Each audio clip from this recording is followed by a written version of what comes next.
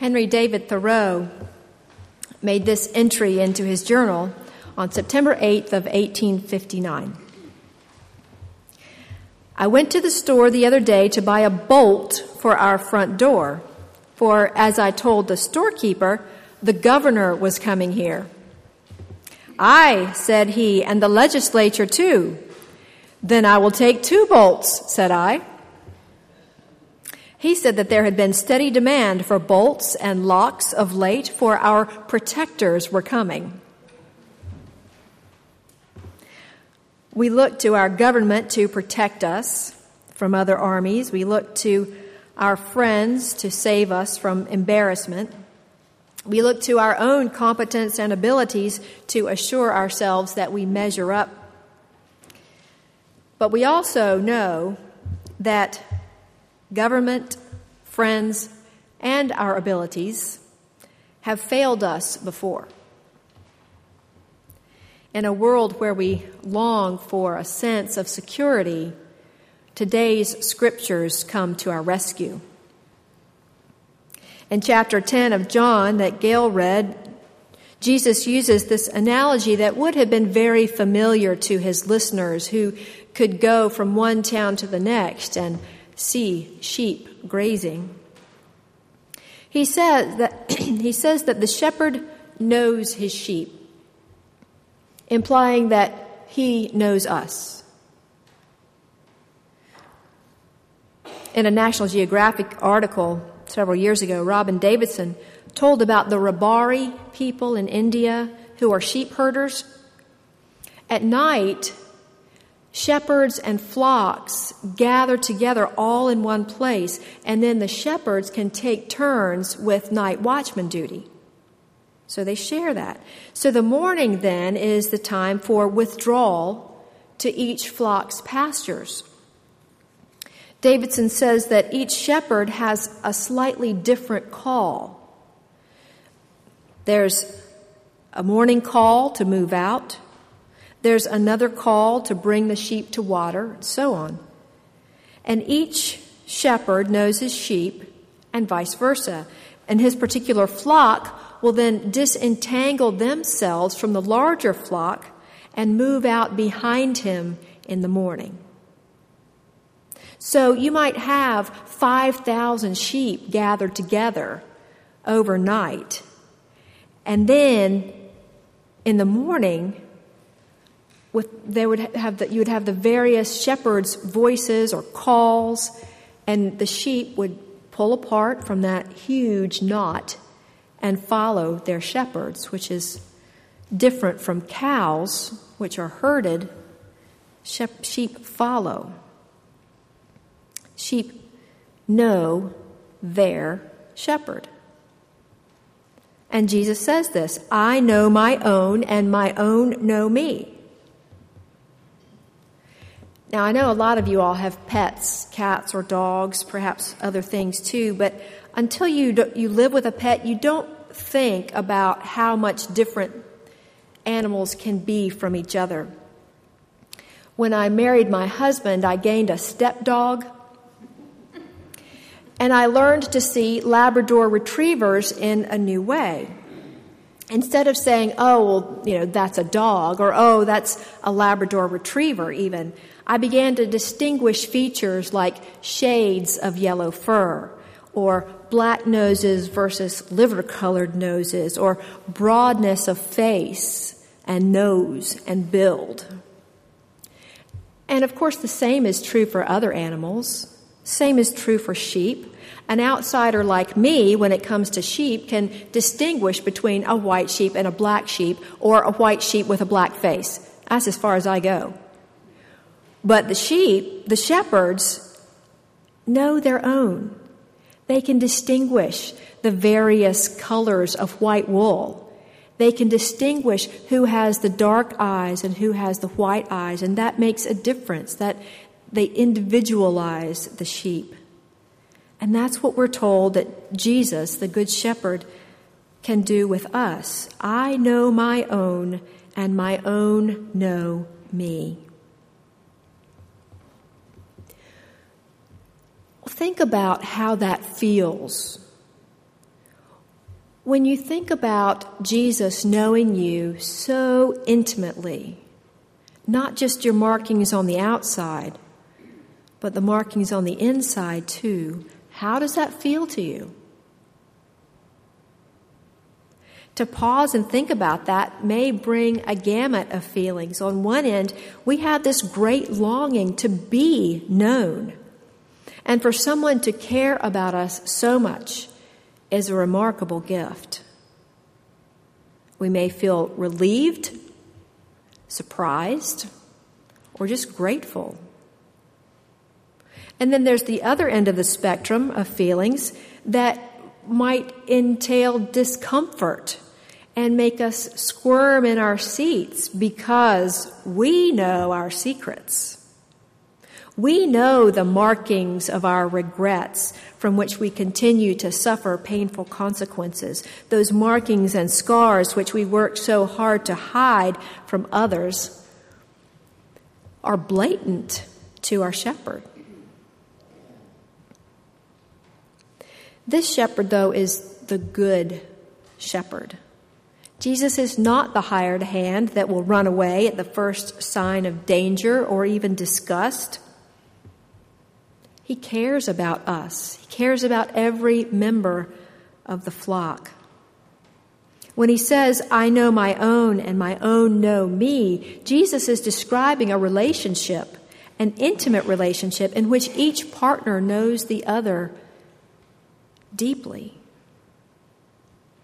Like a child lost in a store will be comforted by hearing the sound of a parent's voice calling his name, we know and desire to hear the voice of our shepherd. And there's something within us that knows, that offers us comfort and strength and a surprising sense of bravery. Ronald Richardson writes of an experience of comfort and empowerment by his mother. His mother had been to him more like the hired hand than the shepherd. But when it came time for his 21st birthday, he said, he'd just finished college. He said, I was still living at home, getting free room and board, but ready to head back east to seminary. I should know that word.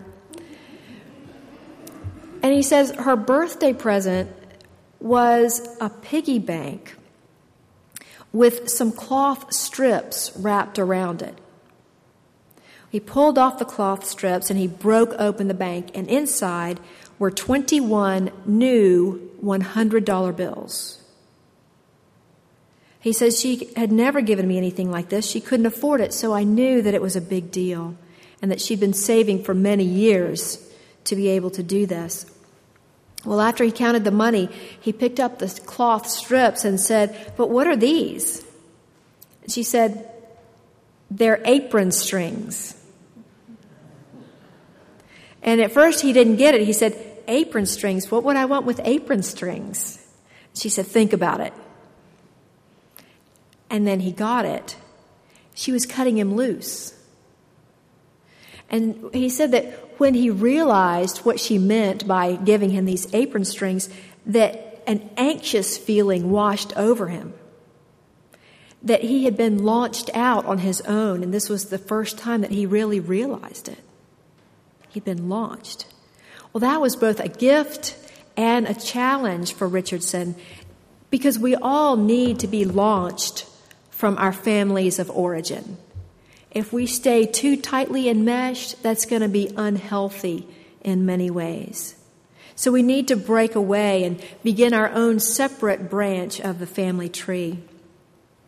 And yet we also want to know that we're not completely alone, that we have guidance to keep us from blundering, that we have wisdom to know a good path from a dangerous one, that we have sensitivity to bless others rather than curse them.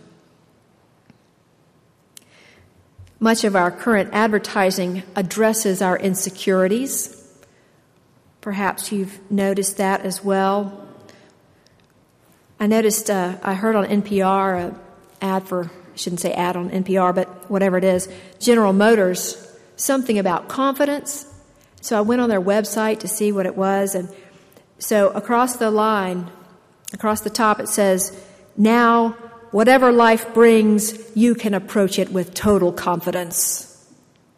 And so then they go on to explain that total confidence, with a capital T, capital C, it's their name for their program, which says they provide 4 types of protection: product protection, value protection, family protection, and payment protection.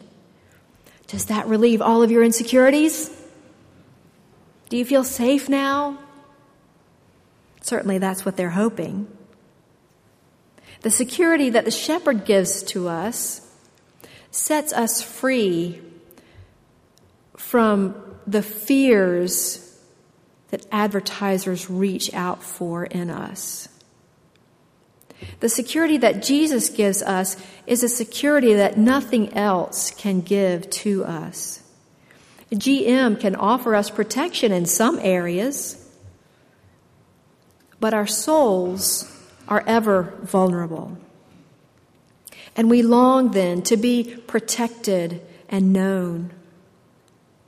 So as we do, we have this wonderful image of Jesus as the Good Shepherd. Our Easter message is that Jesus does not run away like the hired hand, but that Jesus returns to us and returns to us again and again and again. You might think of it as an employee of a company not particularly caring about, what if you're working at a company and it catches fire? Well, what are you going to be concerned with? Getting out of the building. But if it's a business owner, what are you going to be concerned with? What do I need to retrieve and carry with me? The business owner is much more invested in the business, and the shepherd is much more invested in us. Listen again to this earlier description from John 10 of a good shepherd. A little bit of an expansion on some of the meanings of Psalm 23. Here's what your shepherd will do for you. We'll make sure you have what you need, like green pastures of sweet food, like quiet streams where the water doesn't splash you when you're drinking, like places and people who restore your soul. The Good Shepherd offers you guidance down good paths for you that will also help others know the shepherd's name and power. The Good Shepherd offers us companionship as we walk through the darkest valleys. The shepherd offers us abundance of the most gracious host, the blessing and approval of being anointed. Now that's kind of beyond us, this idea of being anointed, but it's a sign of blessing and goodness and mercy during this life and the next. Well, it's no wonder we love Psalm 23 so much. And it's no wonder we can live lives of gratitude for God for being so generous to us. So generous. When the swine flu is approaching, when government leaders can't agree, when the economy is shaky, we count on the security of a good shepherd. When voices of false shepherds try to deter us from good pastures and quiet streams, we count on the voice of the good shepherd to lead us to places of refreshment. It's before us now. This table we call the communion table. It has just symbols for us of bread, of juice, but they symbolize to us life, the life of Christ that was given so generously and sacrificially for us, and the sacrifice then that we are invited to share for God. Just as we are blessed by sustenance and nourishment, So are all sheep everywhere. Jesus didn't say this is just for the church, or at that time, maybe this is just for the Jews. This is for everyone. He wants one flock with one shepherd. That flock includes smelly sheep. It includes sheep with matted wool. It includes sick sheep, dying sheep, scary sheep, mean sheep. As Jesus lovingly invites us into his flock, he invites all.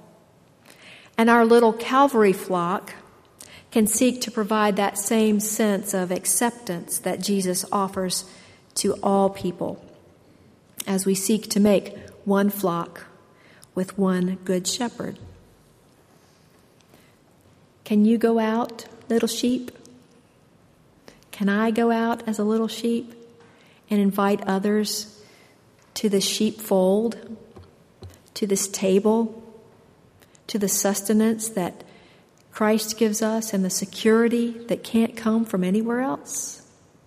I think that's our challenge. That's our challenge.